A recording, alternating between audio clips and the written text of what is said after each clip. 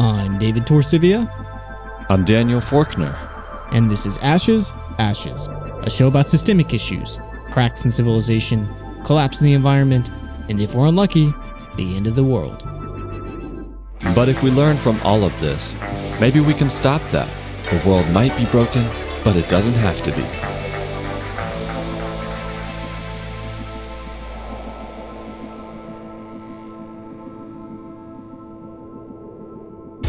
You are listening to AA 24/7 News. In other news, 30 million Americans have declared medical bankruptcy and have been forced to sell their few remaining cancer medications on the black market. Over to you, Dad. That's right, David. We've got a couple updates. You know, David, a long time ago, back in the good old days of Ashes, we thought that every, 2 months every 12 shows, I think it was, something like that, we would do an update show where we reviewed some of the articles or research or new events that had transpired that relate to topics that we had done in the past. And we kept that up like twice, and then we kind of forgot about it. And then we started doing these chat shows, and a couple of our listeners were like, man, I really wish Daniel and David would bring back the update show or maybe incorporate that into their chat show. And I realized, oh yeah, we forgot about that. So I pulled up an article or two before we start the chat, or this can be part of the chat, but just to remind us of the fact that there are new events in the world coming out that hopefully will show that a better world has occurred, or the world is improving since the last time we covered a topic, but often it's the other way around. You have such a way with words, Daniel. So why don't you fill us in with exactly what news you're talking about here, Daniel? I feel like you're itching to tell us something, and this is all an excuse for you to have a lead-in to whatever story you actually want to discuss. This is not so much of a story as it is a terrible news. So we did an episode on the 6th mass extinction, episode 34, Irreplaceable, and we really only covered, land creatures and such a small part of the 6th extinction in that episode. But one of the things we discussed were the bird populations, David. And I know birds have a special place in your heart, and they do in mine as well. And I'm learning, since I'm up here in Massachusetts, I've actually met a couple birders, and I've just been blown away by what they can do. I've been on a couple trail walks with a birder, and they'll look up and they'll immediately identify a bird, or they'll hear a sound or a bird call, and they'll know exactly what it is. And the most amazing thing I've seen are birders who can use their own mouths to mimic a bird's call and actually attract like hordes of birds to nearby trees. Something I never thought was possible. This guy, he literally looked up, he said, "Oh, see those birds over there? Let me get them closer." Did a little whistle, and then like 10 birds just flocked to our tree. I was like, what is going on? That's awesome. What's that sound like? Can you do the whistle? He was like, wow. It's extremely convincing. I'm being attacked by birds right now. Well, the bad news is birds are disappearing off. That's quite the segue, Daniel. A new paper came out September 19th, just a week ago. And what these researchers did is they looked at bird populations on the North American continent all the way back from 1970. And they combined, in this very innovative approach, data sets from different sources. They used formal citizen science birdwatching data between 2006 to 2015, and they combined that with birdwatching records since 1970, and they even had radar that helped out with this. And what they discovered, David, is that over the past 50 years, 3 billion birds have been lost in both the United States and Canada, which is a whopping 29% decline. You said this survey data started in the 1970s? Not from these researchers specifically, but they pulled from data as early as 1970, yeah. I think that's worth noting too, because this is a 30% drop in bird populations, more or less, what you're saying in the past 50 years. But 1970, I think, is an important decade in terms of bird populations, because 1972 saw that DDT ban, right? And that DDT was heavily impacting bird populations by damaging shells, preventing birds from hatching properly. So this data set is already beginning with the tail end of a bird apocalypse. So the bird populations that it's starting with are already much, much lower than they should be, right? Yeah. And if we're seeing a 30% drop from that, which most people consider like the single worst event in terms of bird populations in recent history, because it's a single event we can point to and say that's what happened. If we're 30% down from this, the tail end of that bird apocalypse, then we are really in bad shape. Yeah. Well, and it also, again, reinforces this idea that we don't really understand the pace of change because we only really know what we grew up with. And, I'm in awe of these birders who walk down the trails and identify all these birds. And I'm like equal parts inspired and equal parts saddened because I see the passion they have. And I wonder, what would this passion look like 100 years ago? I mean, how many more birds would they have to identify? Because these declines have occurred in every single type of species with a very few exceptions, and almost every single breeding habitat except for wetlands, which saw a modest increase in bird populations. And to your point about DDT, pesticides, and modern agriculture, a big surprise, but grasslands, where modern agriculture is most pronounced, is where the greatest decline of bird populations occur, a greater than 50% decline.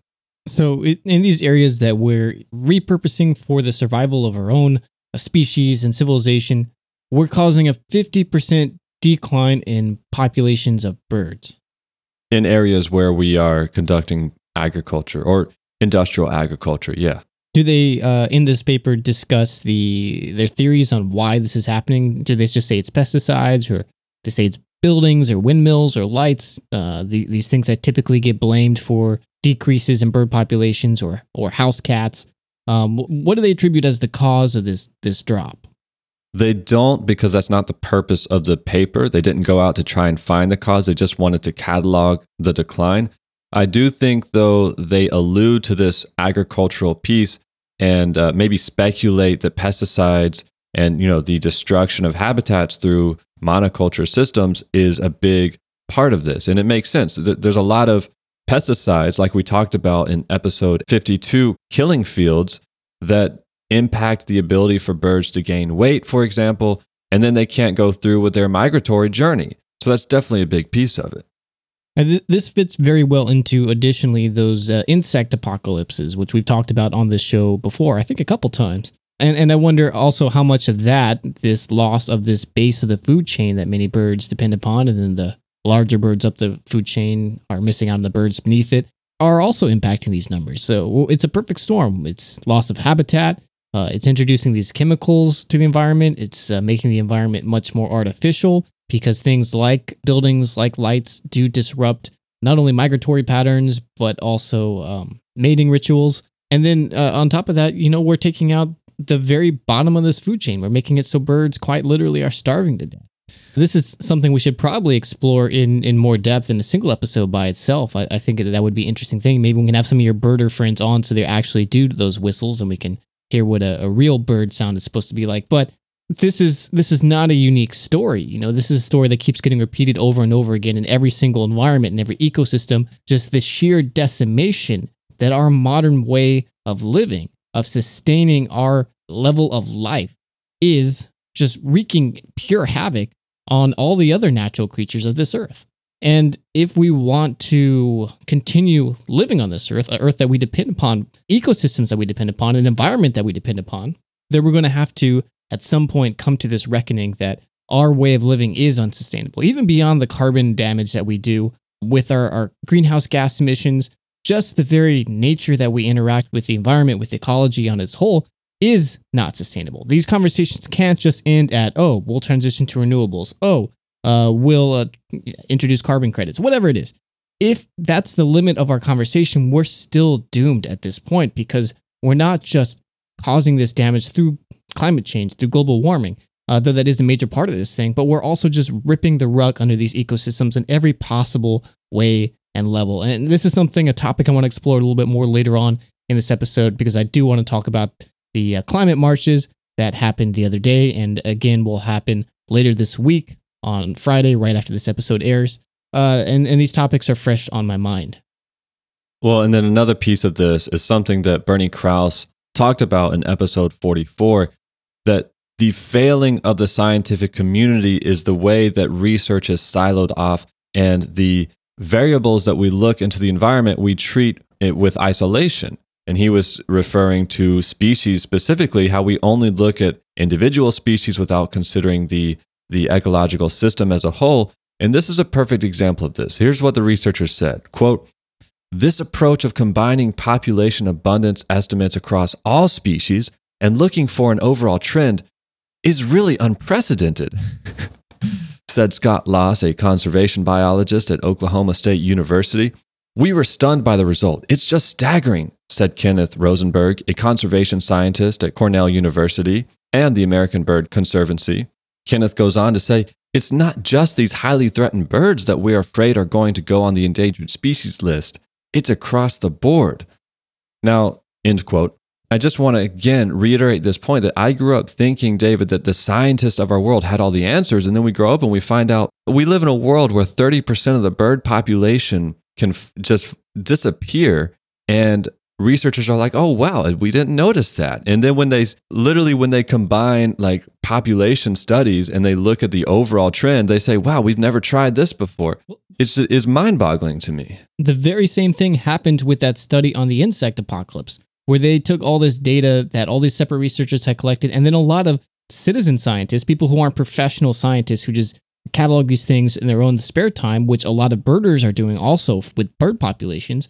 When they added up all this data that was already there, they said, oh my God, we're in the middle of not just a mass extinction, but a mass extermination right now. And, how can you lose 25 to 50% of a population of an entire class of living things without realizing it's happening? Like, right. People are so narrowed off into their tiny little niche, their little silo of data, that we're missing out on these huge, massive pictures that just paint these images of destruction. And I think that's a really good point. We need more of this collaboration. We need more of these big picture studies. But increasingly, there's pushes not to do this. The funding that would fund these things is increasingly hard to find, as countries don't want to find out this information, as private industries don't want this kind of data published. And so they're fighting against these market forces that are trying not to let the information out of this Pandora's box, but the damage is done. And whether we realize it's done or not, whether we can quantify it or not, the reality is we're going to have to live with the consequences either way.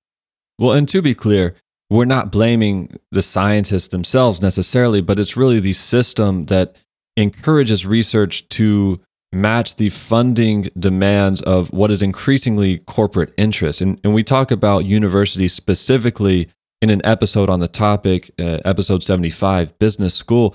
But you're absolutely right. It's funding problems. It's the way we organize research universities in the first place that then kind of forces scientists to go down these very narrow silos. Or at least there's no infrastructure to connect the dots from this very important, really detailed research. But why don't we go on to one more update, David? Well, you did mention the word infrastructure there. I think we can seize that. Can we seize it, or will it sea rise us?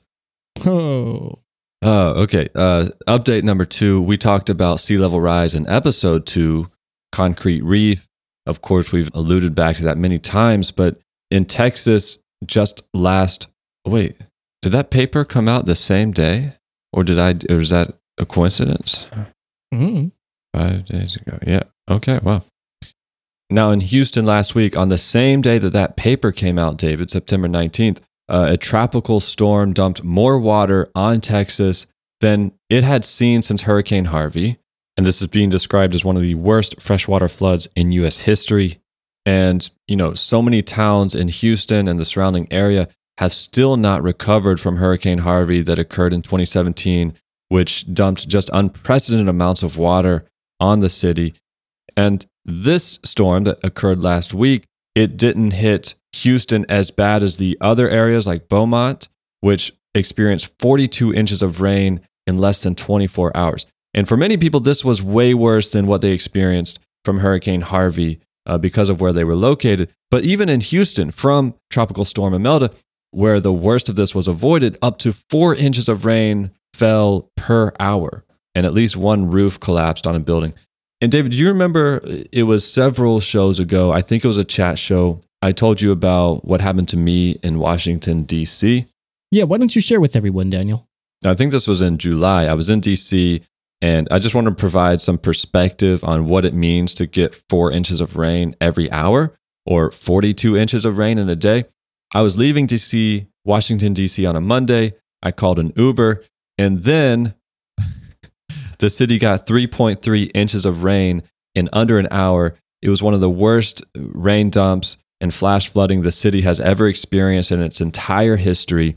And I was in my Uber car. The water raised so quickly that our car was flooded, and we had to climb out the window and push the car in water that came up to our waist.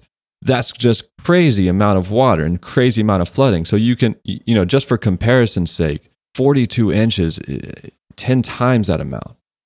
And as you'd expect, this had an impact on infrastructure, but I specifically want to highlight energy infrastructure, David. A favorite topic of ours. Because of the severity of the storm, ExxonMobil had to shut down a large oil refinery in Beaumont, producing some 370,000 barrels of oil per day, in addition to a chemical plant right next to the oil refinery. And if that was not enough, a oil pipeline, TC Energy Corps Market Link pipeline that delivers oil from Texas to Oklahoma, had to be shut down, halting the flow of 750,000 barrels of crude oil, which is a pretty large chunk of change considering total U.S.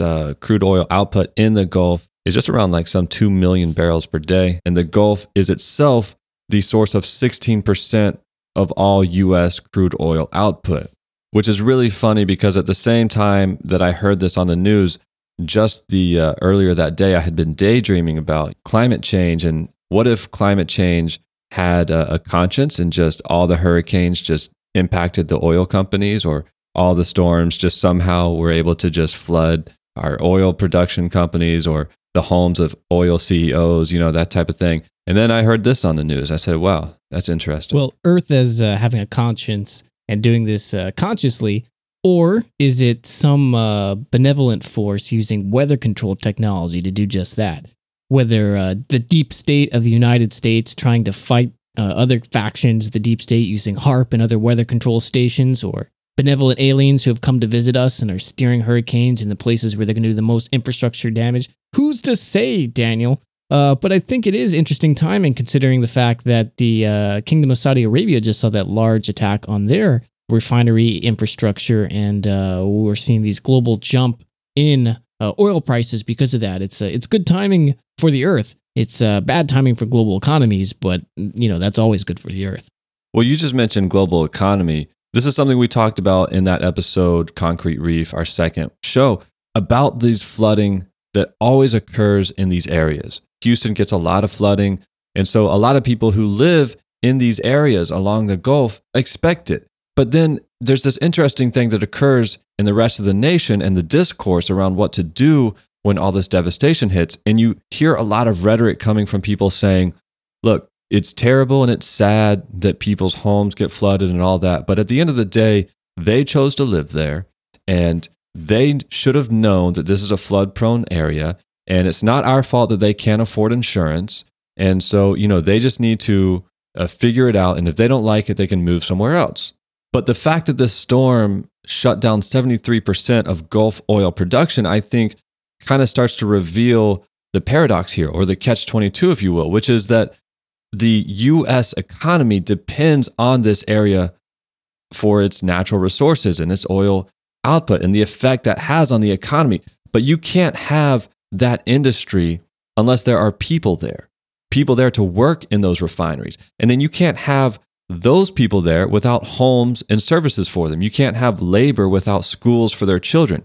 And if you're going to have schools for children, you better have some ice cream shops, right?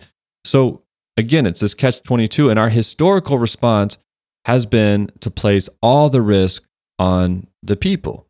Like, we don't allow them to purchase insurance at an affordable rate to prevent them losing their life savings when their home gets flooded, right? We say, well, it's too big of a risk and it's all on you.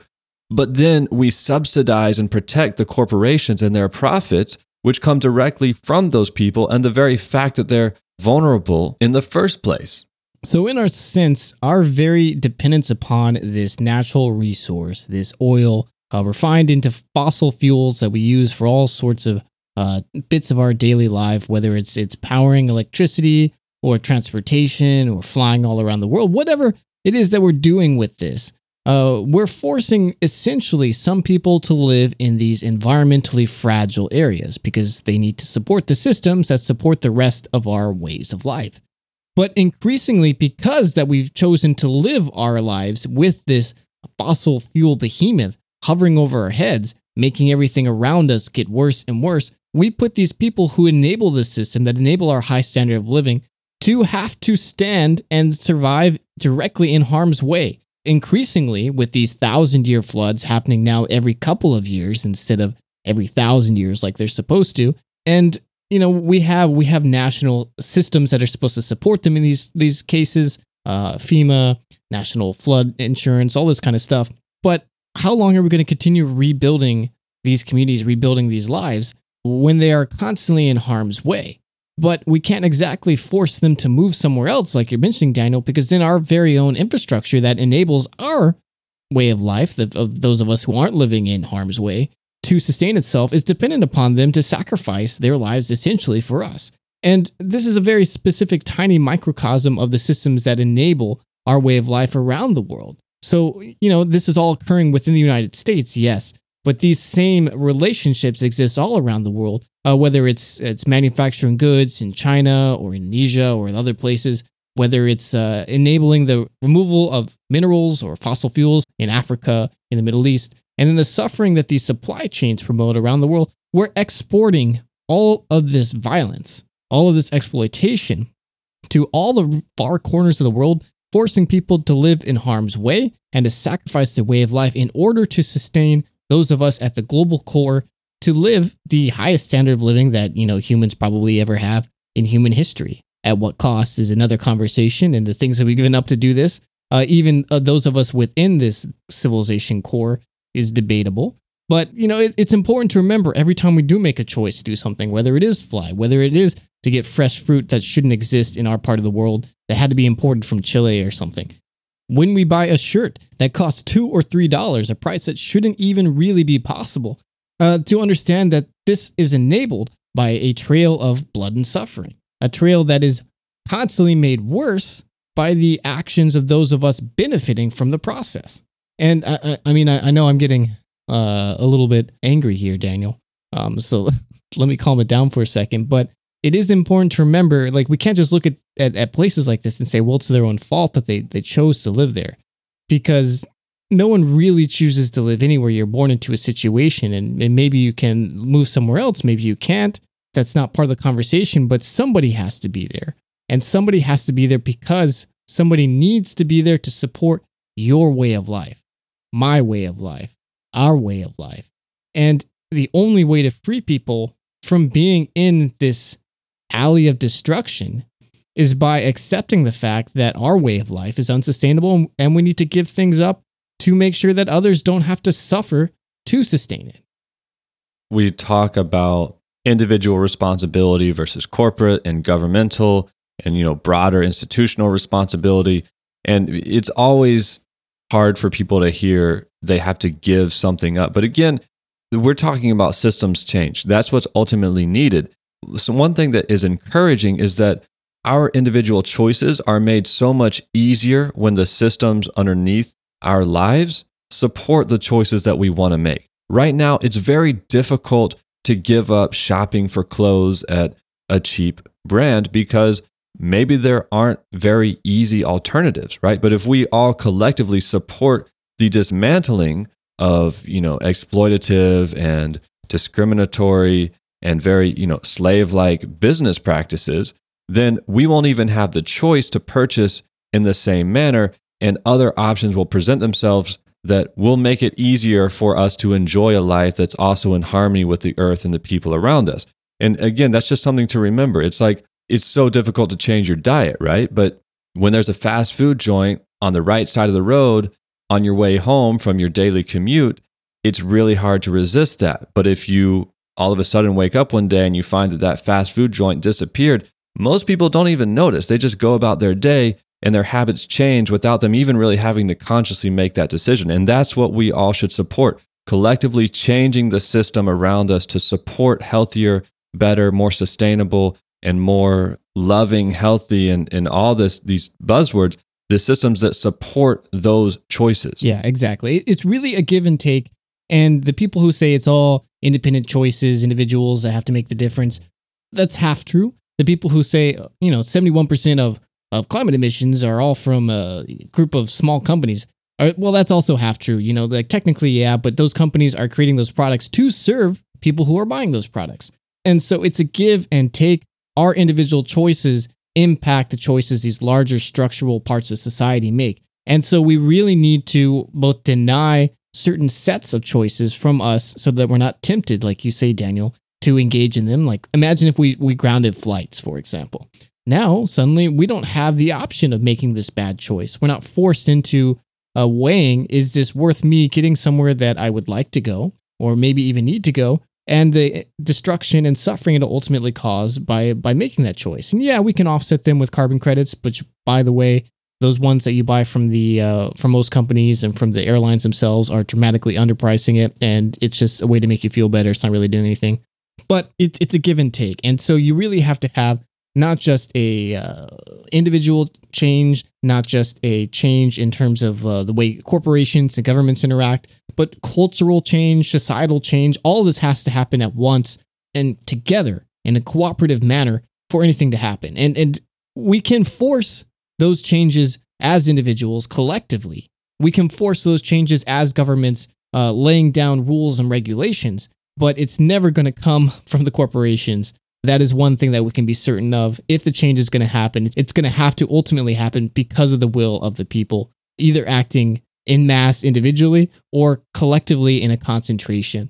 Speaking of people acting collectively, David, I think there was a recent event where many people got together to use their collective voices to call on systems change, a particular type of system change. Yeah, this is a week of climate action, Daniel. There's all sorts of events happening around the world. Many people saw on the news last Friday, right before this episode aired, September 20th, 2019. This was a global day of climate strikes. So this, especially in the youth, high schools, middle schools, elementary schools around the world, in many major cities, agreed to let students off for the day if they would attend global climate protests, centered primarily around here in New York City, where Greta Thunberg spoke to a mass crowd of people before her speech the following days at the UN during their climate summit this week.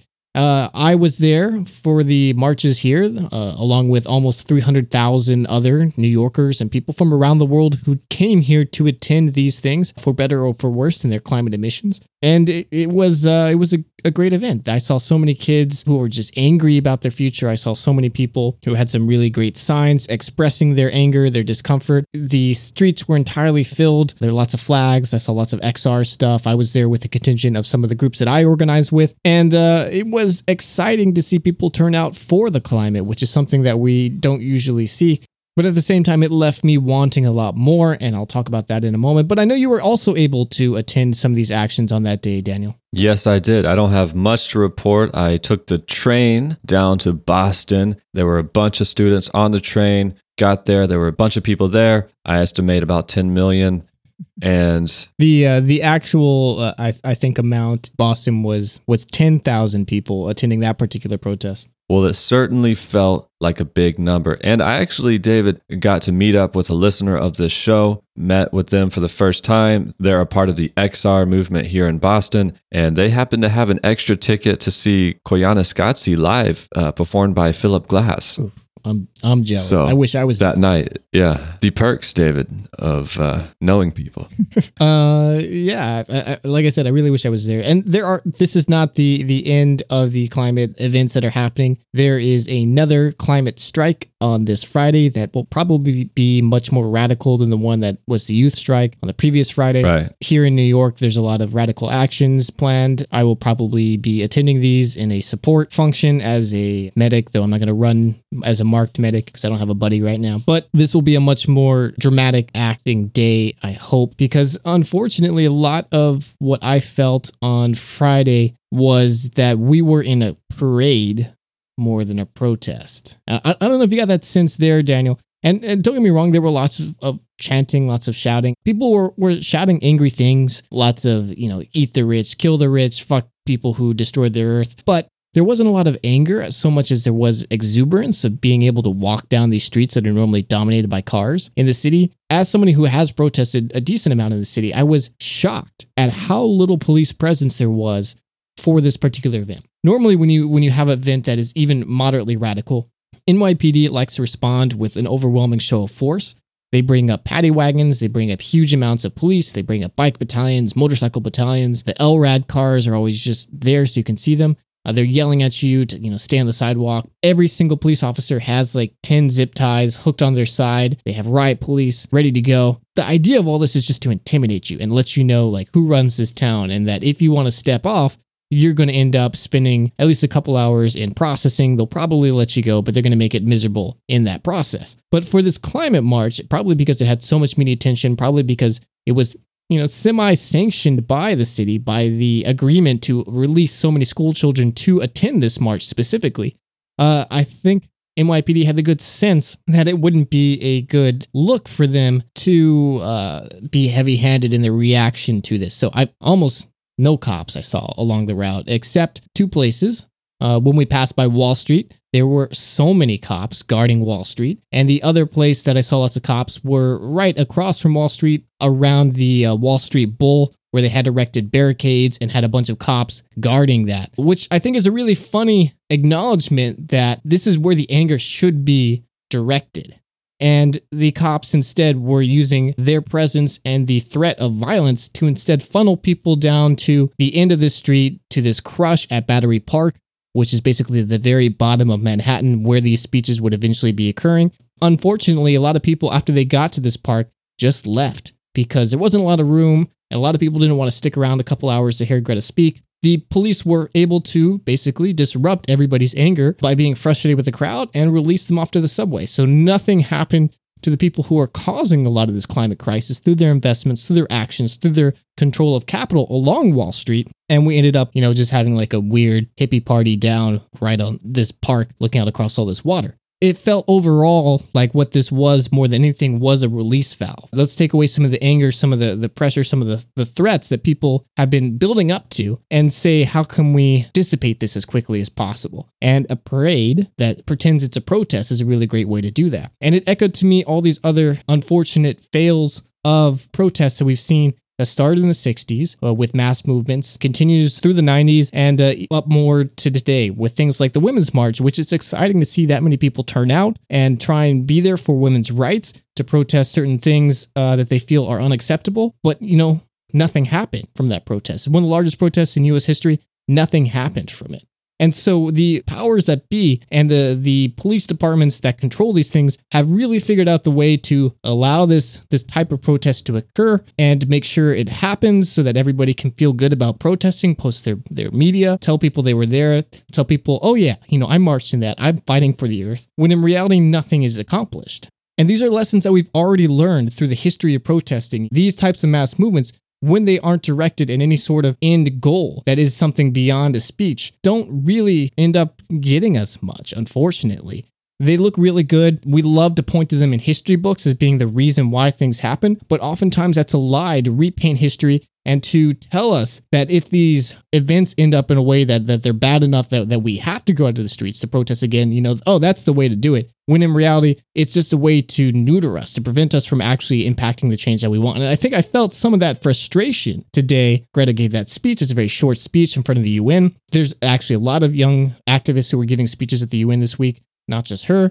The realization that this type of PR-based protesting, yes, it raises awareness, but we're at a point where climate awareness has reached a critical mass. And what we need now is climate action. and not the type of action that politicians and corporate leaders are prepared to do, where they make empty pledges to reach net zero by 2050, 2040, maybe even 2030 if they're especially progressive. But I'm talking actual preparations to start slashing and destroying the economy, essentially, in order to prepare us for the fact that if we don't do this right now, then we are doomed. And increasingly, the reports that are coming out through the leaked IPCC and additional papers are showing us that there's less and less time than we think. Everything is coming faster than expected. So even this sense of urgency that so many people feel, it's not enough already. And politicians are already acting too slow. So I hope, and I'm hoping this protest on Friday is the start of this, that this movement, these actions that don't accomplish much of anything beyond raising awareness, aren't just pressure relief valves, allowing people to say they're fighting for the earth, but instead they're gateway drugs,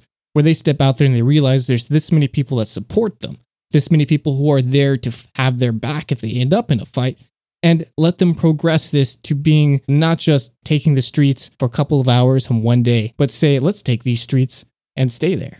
Let's do some direct action. Let's make a difference, and let's actually fight for the earth instead of just celebrating our concern for it. To be honest with you, David, that's my optimistic view of these types of things. The one I went to in Boston, I also left it with some mixed feelings. First, I'll just start with what I liked. I did like the focus from a lot of the speakers and the explicit goals outlined by this event, which specifically call out the mistreatment of indigenous people, the theft of indigenous land, and the extraction of wealth from marginal people. I think that's such an important piece of this climate discussion, and I'm so glad to see that that was one of the main focus points of this mass movement. I hear what you're saying about it potentially being a release valve, but I also think there is something very encouraging about children and students and other activists and just people within the community becoming normalized to that as a meaningful societal goal and value. That's something, just the fact that we're even talking about that is obviously way too late, but better late than never, right? And to your point about the police presence and how they treat these protests differently, my experience was similar to yours in that I didn't get a lot of emotion from the crowd. You know, we did a lot of marching. There was some laughing, and even people would start up the chants, but then they would kind of half-heartedly join in terms of the crowd, and then it would kind of die off. And I just didn't really feel like there was a lot of emotion at this event. And here's what I think it is. Several months ago, I talked about on the show, I went to a protest in Atlanta that was directed at immigration control and their practice of separating families at the border and caging children. And when we marched, I had tears in my eyes. And when we went to the detention facility, there was rage in our voices, and the police responded by running their motorcycles through the crowd. Because we had a very strong emotion. We knew exactly what we were there for, and we knew exactly what we were demanding. And I think climate change and the existential threat that we're facing is in ways such a broad topic that it draws so many different interests. I mean, we were at this event, David, and there were politicians walking around canvassing. I was approached by a politician and 3 of their professional staff giving me a spiel about the district they represent and how they support Medicare for all and all this. And like, can we take your email address? And I'm like, what's going on? You know what I'm saying? It really did have that festival-like feeling to it.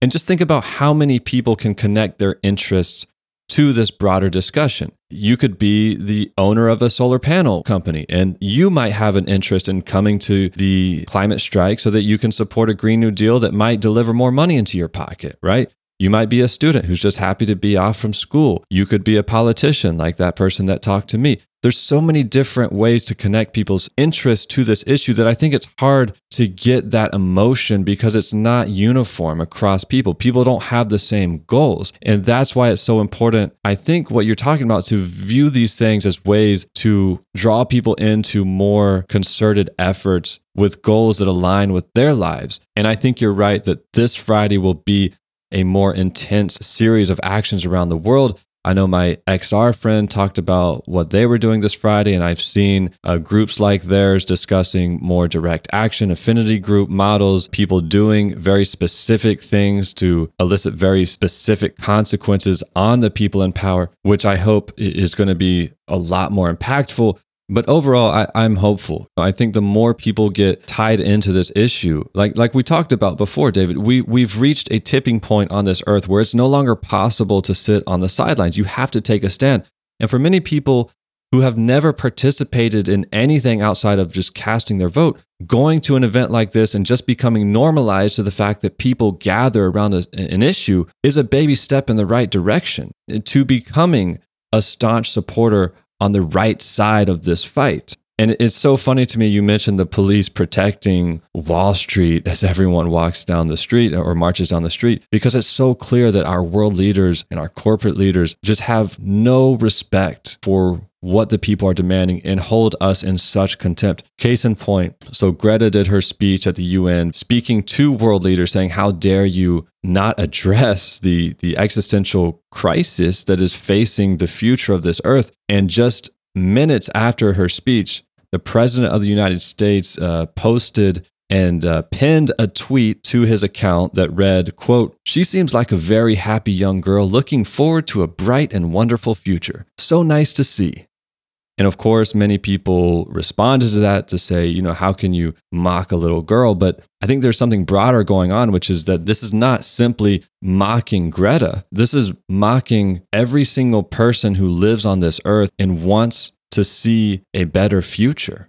To look at us and say, oh, you want a better world? Well, isn't that nice? I bet you're going to have a wonderful future, aren't you? Meanwhile, we're not going to do a damn thing about it. And I think it's very important that we remind ourselves that that's what we're up against. That you're absolutely right, David, that if we treat these actions and these events like a release valve, a way to go and take a selfie and then say we did something and just hope that a change is going to come, it's not going to come. It will never come, because the people who rule this world have been doing so for so long because they are so good at ignoring what people need. In fact, putting people in desperate and vulnerable and deadly situations to benefit themselves. And unless you make them change, no change will occur. Yeah, well, without a doubt. I mean, I really hope that we look back at this point and we say this was the start of when things really started getting serious and people started fighting back, not just saying, hey, we should do something about this. Here's our demands, but really taking this into their own hands. Because ultimately, if we want to impact the change we need to make a measurable difference in the time that we have left, that's where it's going to have to come from. It's going to have to be all of us collectively coming together and demanding that. And then when they don't give in to our demands, actually doing it ourselves, because the power of everyone, whether it's states, whether it's politicians, whether it's corporations, whether it's even billionaires, it all comes from individuals who are willing to work and enable those, whether they're institutions or individuals, to have that power that they wield over us. Jeff Bezos, as a man, isn't any stronger or smarter or more charismatic or more skilled than any other person on this planet. He just happens to have access to all this capital that allows him to basically force other people to do stuff that he wants.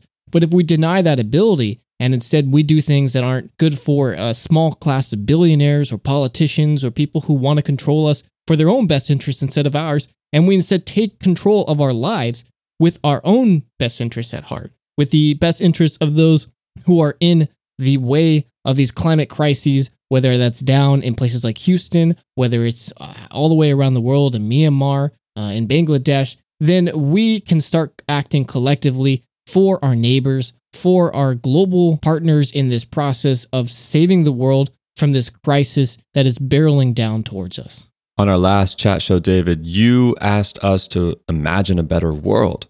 And so we got a couple responses from people writing to tell us what their better world looks like. And we'll read a couple of those as the weeks go on. But for today, here's Connor.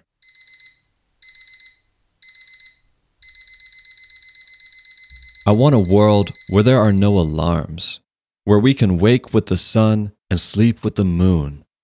It doesn't matter what day it is, only that it is today, and that the hours inside it do not scream for our attention. Sometimes, yes, there is work that needs doing.